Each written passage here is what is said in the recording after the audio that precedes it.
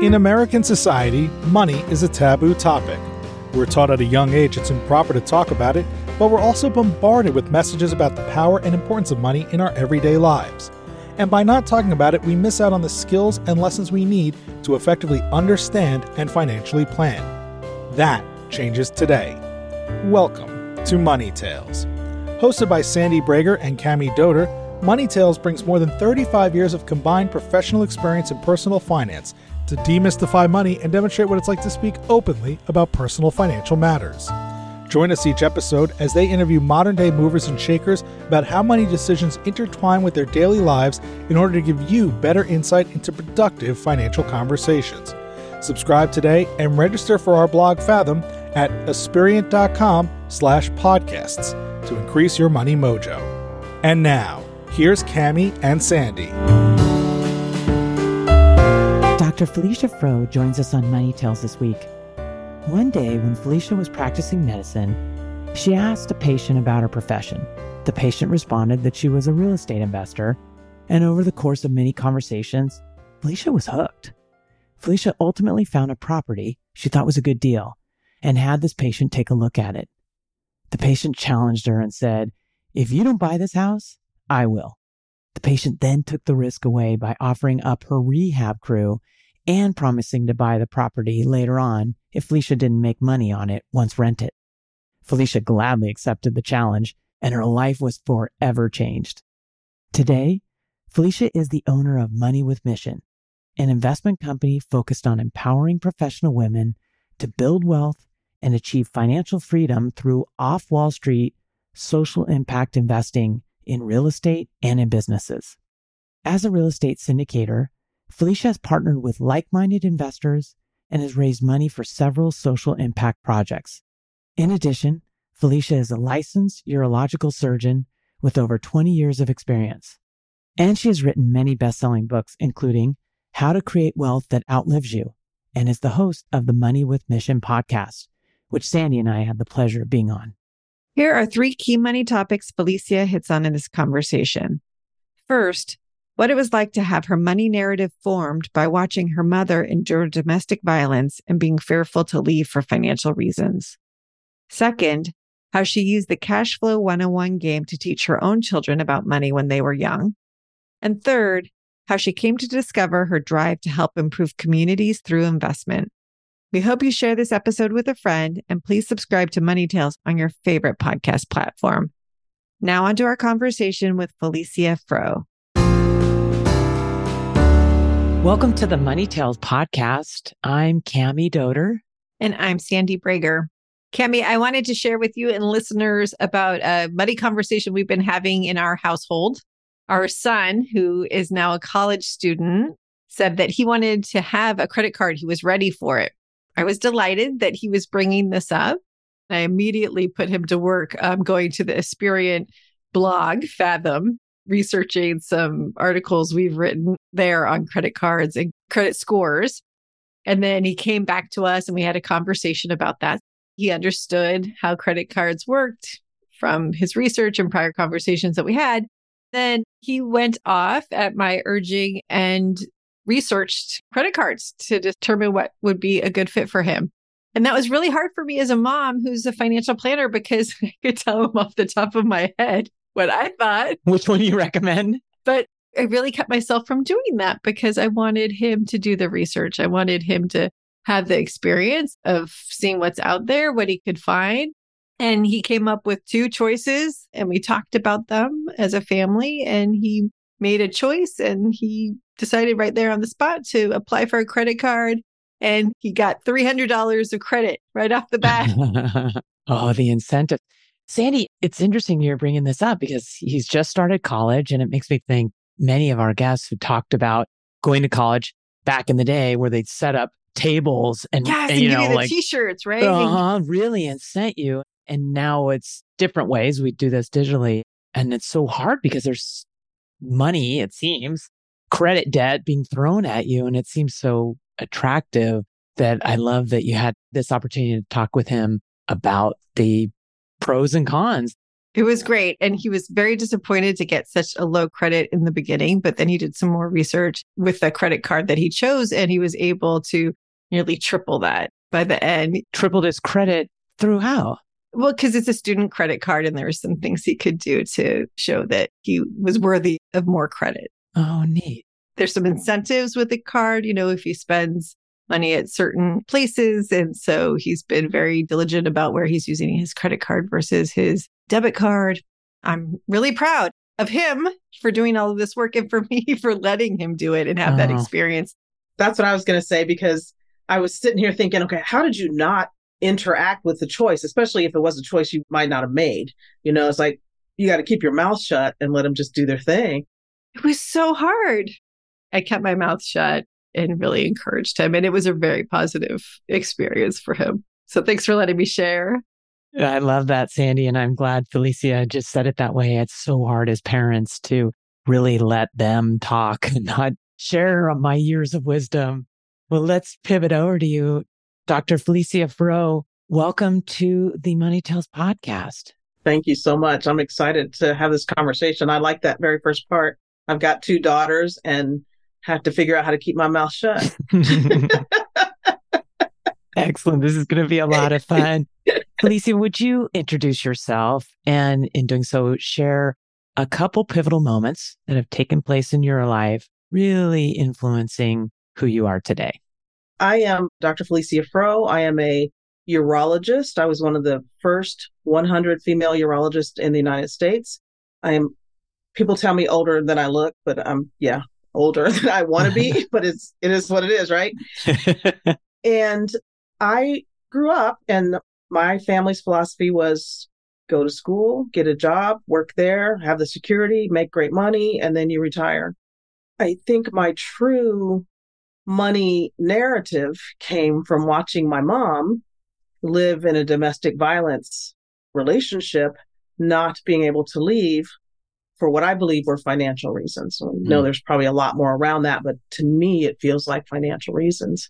And my next step, so I realized she was stuck in that relationship.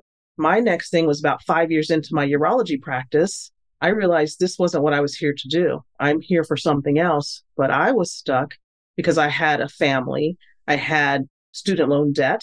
I didn't know what else to do. So here I am in the same position as my mom, not exactly the same situation, but both stuck for financial reasons and things that we were not wanting to be involved in. So came to Money with Mission over a lot of time. And our main vision is that every woman has the financial ability to walk away from any job or relationship that's not in her best interest. And those are the 2 things that drive me every day. Make you get excited. It gets me excited even thinking about that.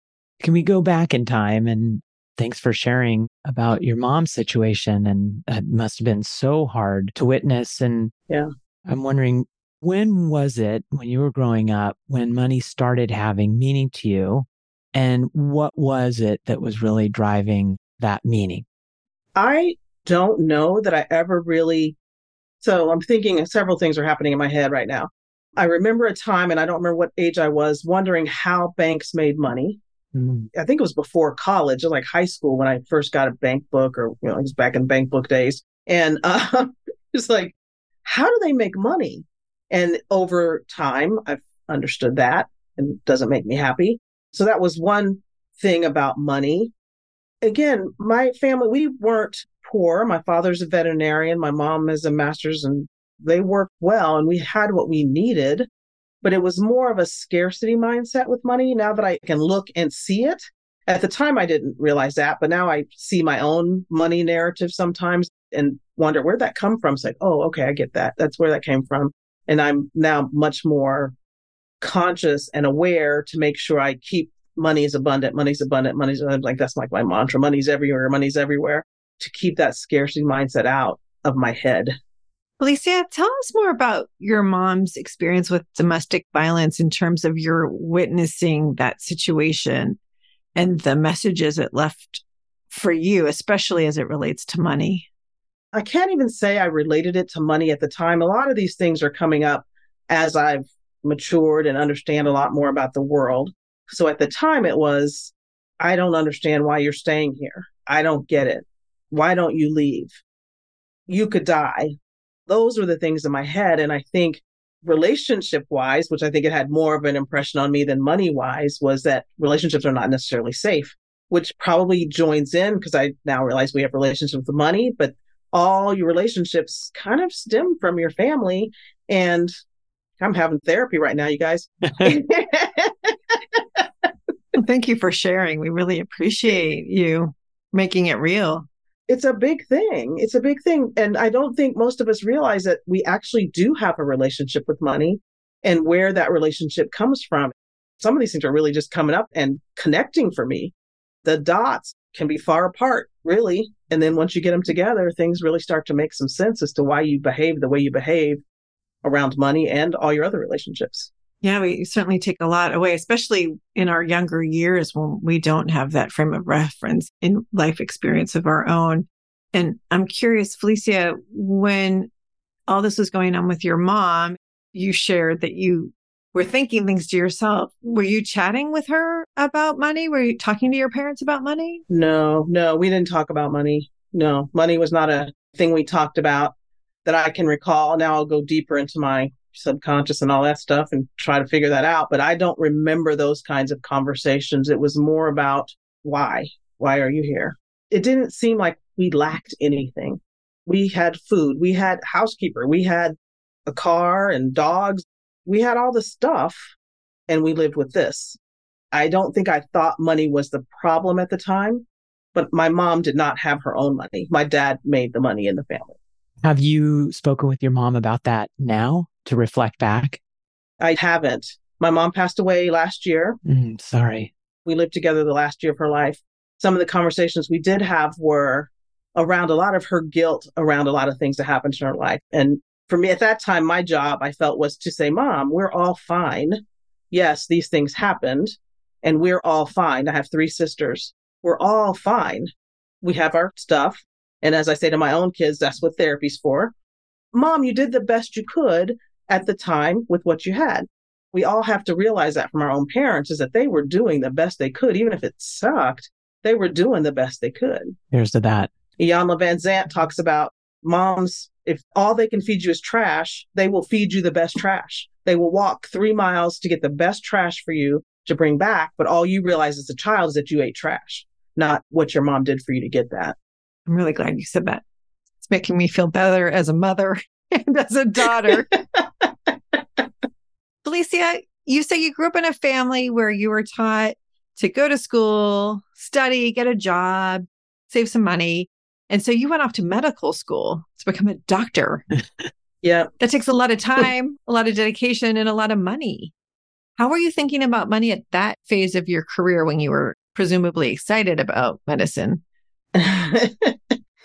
We got loans. I'm going to call it financially literate, but I'm going to say I was kind of stupid about credit cards. Not like we're talking about your son. When you got into college, you started getting credit card applications in the mail back when we had a lot of mail. They would just start coming. And I applied and I would buy stuff because I wanted stuff. And then I couldn't pay for it. And I got into some trouble with my credit cards at that time. I had student loans. I paid for school with loans. I didn't abuse the loan situation, but I abused the credit card situation. I remember having bought some shoes and not being able to pay for them, but I don't remember exactly what happened. I think the credit card got turned off or something like that. And nothing horrible happened. Credit score took a hit, but I didn't know enough about credit and that kind of stuff to even realize that was the thing. And my children, who are now 30 and 29, they were afraid. They were getting those credit card things too, and they were afraid to take them. It's like, no, I don't want that. I don't want that. And ultimately, they were able to get American Express kind of cards, something they had to pay every month so they could keep it in their mind.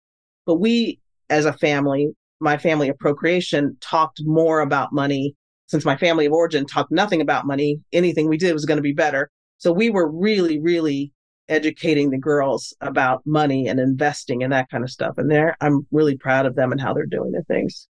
That's fantastic. Felecia, would you share a little bit more about what those conversations were? How did you approach them? I appreciate the credit story, but even more like that, how did you get them more comfortable with having financial conversations? It was a game. We played Cash Flow 101, and it was just a matter of, let's play this game. They were in the 3rd and 5th grade at the time, and it was an adult game, but we just played. I don't know if my kids are geniuses or what, but I always thought they were. I bet they are. They were really smart kids. And so we're just going to do it. And they played, and we played a lot. And I got the game after a friend of mine had given me the book, Rich Dad, Poor Dad. It's a friend who helped me buy my first real estate deal with some other women physicians. We bought a building that we were going to be inhabiting, paying ourselves rent. And she gave me this book. I read it, and that was off to the races from there. That was 2004, 2005. I had been in practice since 93. So that was the amount of time. 98 was when I realized this is not for me. So then that amount of time went by before I was given this book. When the light went off, like, there's different ways to make money, and money is not the thing I think it is. That was where that hit me. What is money? What I learned from that is more about how you think about money. And money is not just to buy things. Money is to work for you. So that was the big switch for me. It's like, it is not just for me to go out and work for money. Money should be doing something for me. The rich don't work for money. The rich work for assets, and the assets pay them money. So that's how they can acquire wealth, is through purchasing and having assets, as opposed to continually running the wheel of making money and buying things, which in the game Cash Flow 101 is called doodads, that don't appreciate or make money for you. So now my whole mantra is, we shouldn't be spending more time working for money than our money is working for us. Lisa, you're the second guest in a very short time period to mention that book and the profound impact it had on you. So this is fascinating to me. I'm aware of the book, but I haven't read it. So I'm going to have to do that. Neither have I, Sandy. I'm taking a note. We're going to have to read it.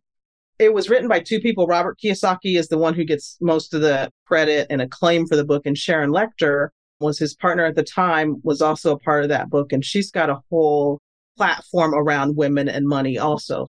Oh, good to know. Thanks for mentioning that.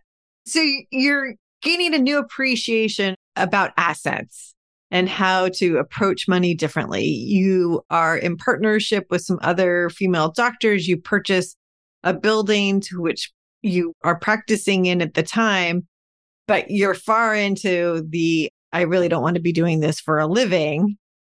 How did you navigate your way out of the medical practice, and what did you do?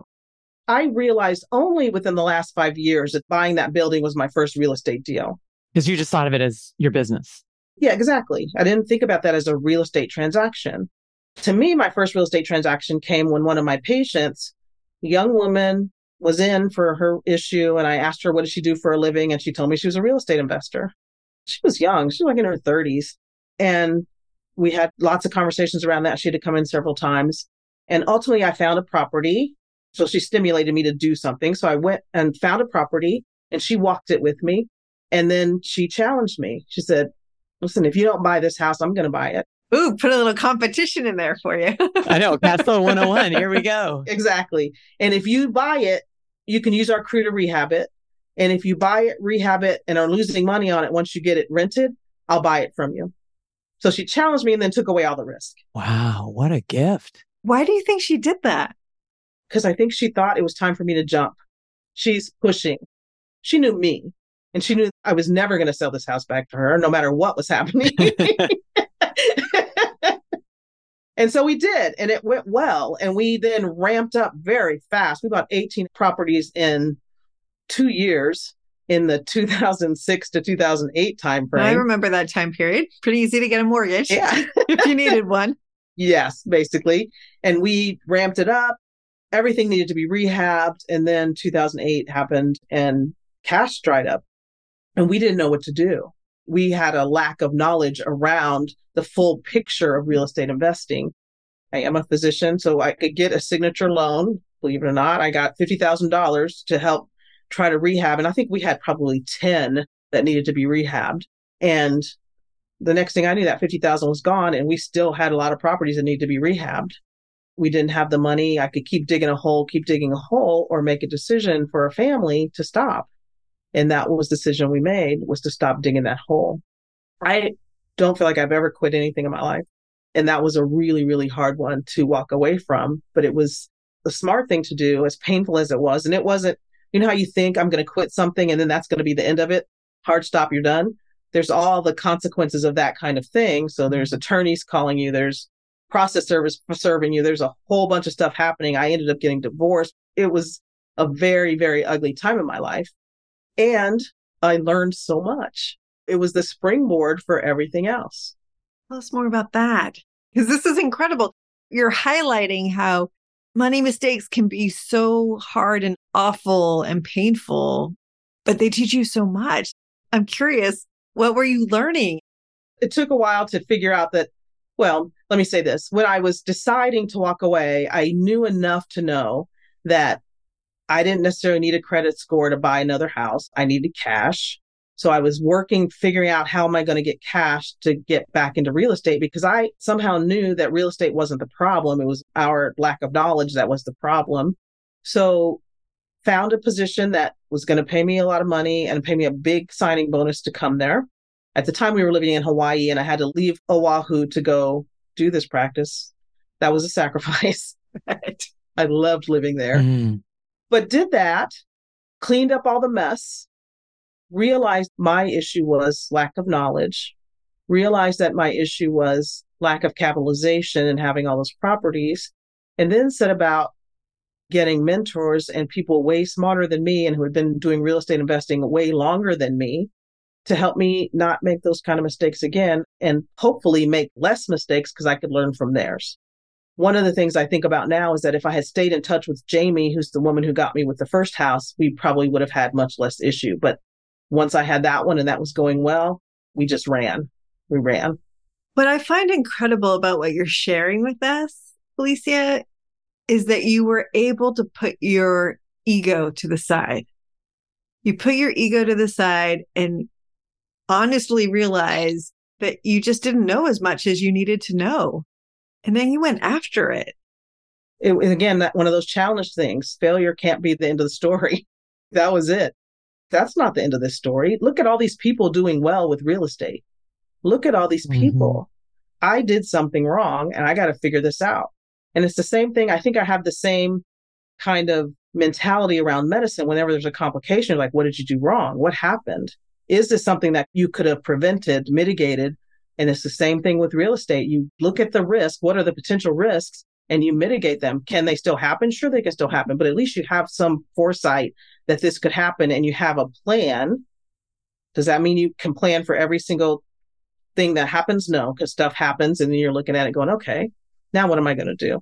And the creativity is the thing about real estate that I love the most, is that you can work through most of those issues in sometimes some very creative ways. And the way you do it is having a team and talking to as many people as you can. Somebody's going to help you. Something somebody says is going to be the thing you needed to hear. And having the ego and keeping it to yourself and thinking you can work through it. I'm going to figure it out on my own. I'm going to read 50,000 books. I'm going to get it. You probably will figure it out, but it'll be 50 years too late. You would have lost all that opportunity. So for me, the more people I know, the bigger network I have, the better I'm going to do. I think that's such an important message for almost anything in life. And we talk a lot about how there is something within personal finance that people sometimes think they have to know it all themselves, do it all themselves. And it's been great to be able to talk on Money Tales about the power of building your team and your network to support you. And that's obviously what we do at Aspiriant. Felecia, I want to ask you a question about starting Money with Mission, because what I believe I heard is that you're being the Jamie, your Jamie, to other women. Tell us about the inspiration and what you're doing. I started doing real estate investing. I learned about syndication in my next iteration after the failures and all that. Got into some other groups, started learning about syndication. And syndication is when a group of people put their money together to buy something that none of them could buy on their own in a real estate space, business space, anything like that. So did some syndications with resort properties, apartments, and just the usual kinds of things that people start out in syndication and realize, yeah, this is okay. And we can make money, but it's kind of like urology. It's like, I could do it, but it's not the thing. And then I did a course, again, by networking and going out and meeting lots of people, a guy who did assisted living homes and learned about doing well and doing good. So you could buy a house, make it into a community for seniors, whether they need memory care or just regular assisted living, and take the pressure off of families. So you have a family who's trying to take care of this loved one who they can't take care of anymore, but don't want to put them in an institution because it's so big. They have one person taking care of 20 people. And now we have a 12-bed home where we have 3 people taking care of 12 people, so 1 to 4. And it's a house where it's more like a home, and they have a whole community of people to deal with and to have interactions with, and it's an easier come and go for families. So that mission-driven investing is what really got me and made me feel this is what I'm here to do. Once I got that, we did a home, which was way more challenging than we thought it was going to be, but that's how life is, right? When I got this mission-driven real estate investing and business investing thing in me, all these projects started coming. I moved to Tulsa, Oklahoma to help open a grocery store in a food desert. Real estate investing. We were also going to open indoor controlled farms. That part didn't work out, but that was real estate investing, having healthy access to food. Now I'm in Tulsa and we're working on getting grocery boxes, which are shipping containers, to have grocery stores in individual neighborhoods so that people don't have to necessarily walk or take a bus or go somewhere to a grocery store. You have a full service grocery store that is everything you need at an affordable price in your neighborhood. So these are the kind of things that drive me now to help improve communities, improve other people's lives, make money for investors, because we do still need to have our own financial bottom lines fed. That's my driver right now. So anything that's going to change a community, affordable housing, workforce housing, any of those kinds of things, I'm all in for helping raise money for. Let's get some investors in there. Felecia, I'm so excited, and it's so exciting to hear your energy talking about matching money with mission. I'm curious, tell us how you think about financial return versus mission return and how you weigh the two, because you mentioned you need a return on the money. Yeah. How do you assess that when you're looking at different deals? That's interesting. I haven't figured out, and I haven't talked to anybody who has figured out how to really, really accurately, to my satisfaction, measure the social impact. So a lot of that is, to me, a gut feeling. Just take something black and white. You know, if you buy a B-class apartment complex where workforce housing, people are living there, and you make it A and you raise the rents $1,000, you're going to get people out. There are going to be people who have to find someplace else to live. Or you could take that apartment complex, improve it, and keep the money where you're still going to be making money. So you're improving the lives of the people that are living there, not getting them kicked out, and value adding to that complex. Now your investors making money. It may not be 40% return or whatever, but you're going to get a 20% return. And you did not displace families. You didn't displace elderly from their homes because you drove it too hard. So it's very much a balance. The people that I work with, I really want them to work to balance that. So it seems almost as if there's an attractive return that you want to achieve on your money, but you're only going to invest in things that will have positive impacts on other people or on the earth in some way. You got it.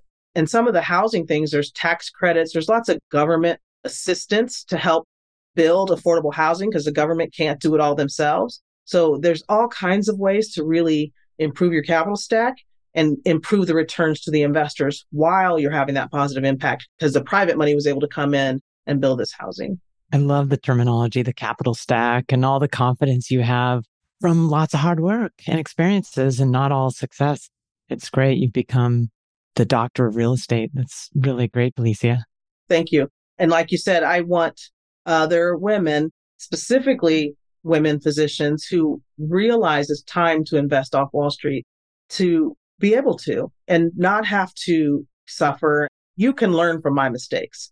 I'm perfectly happy to let you learn from my mistakes and help you not make some other ones that I can see that could happen. So again, be a Jamie for somebody else and for as many people as possible so that we can all do well and build generational wealth, leave legacy, whether it's a legacy for your kids or a legacy for the earth and the world. all of that's important to me. And I want people in my community who are driven in that same way. It's not just about the dollar. It is about the difference that dollar is going to make in somebody else's life. How do you find these women? I have a podcast called Money with Mission. I give talks. I'm out there. I've had a couple of clients who call me and now they're spreading the word to other women out there and really working to get a better understanding of their money. Now, I have heard from some women. One particular surgeon is like, every time I talk about money, I get sleepy. Well, you need to wake up. And another one who said, I just really want to get married so my husband can take care of it. This was not that long ago. This was like less than a month ago.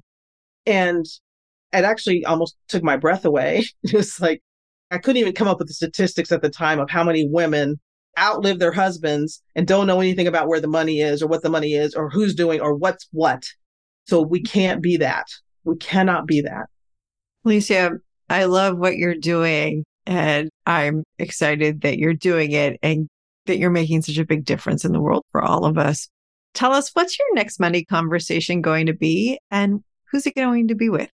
I don't 100% know, but I want it to be with a professional woman who is ready to invest off Wall Street and help her see all the opportunity that there is in the money that she has and the way she's allocating her funds, that she is able to keep her 401k and invest for now so that she can have some cash flow and make a difference in her life today, give her options in how she's working today and not just have to work until she's 65, 70, 80, whatever the retirement age is going to be by the time some of our physicians finish.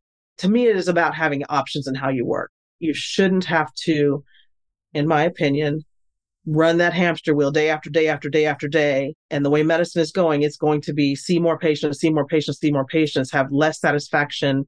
It burns you out. Women are being stuck. They're stuck because they don't have any other options. They have six-figure debt when they come out of school, and they have no other option for getting that paid off than keep running that wheel. And my message is every woman should have the ability to walk away from any job or relationship that's not in her best interest. And it drives me every day. That is a fortunate professional woman who gets to talk to you. And your message is so important, and that we have choices and you can get unstuck. I really think that's great. Felecia, would you share with our listeners, where's the best place for them to find you? Moneywithmission.com. We have lots of resources on there, lots of ways to get started. And if you're like, I just want to talk to somebody, there's a big blue button that says book a call, and I will talk to anybody. You are amazing. Thank you, Felecia, for joining us on the Money Tales podcast. Thank you guys so much. Thanks for listening to the Money Tales podcast. If you've enjoyed this episode, share it with someone you think would benefit from listening. And leave us a review on your favorite podcasting platform. Your ratings and reviews help more people find our podcast. If you're inspired to gain clarity and peace of mind about financial matters, don't hesitate to reach out to our team at Aspirient. Go to aspirient.com/start a dialogue. Or you can email Sandy and me at podcasts@aspirient.com. See you next time.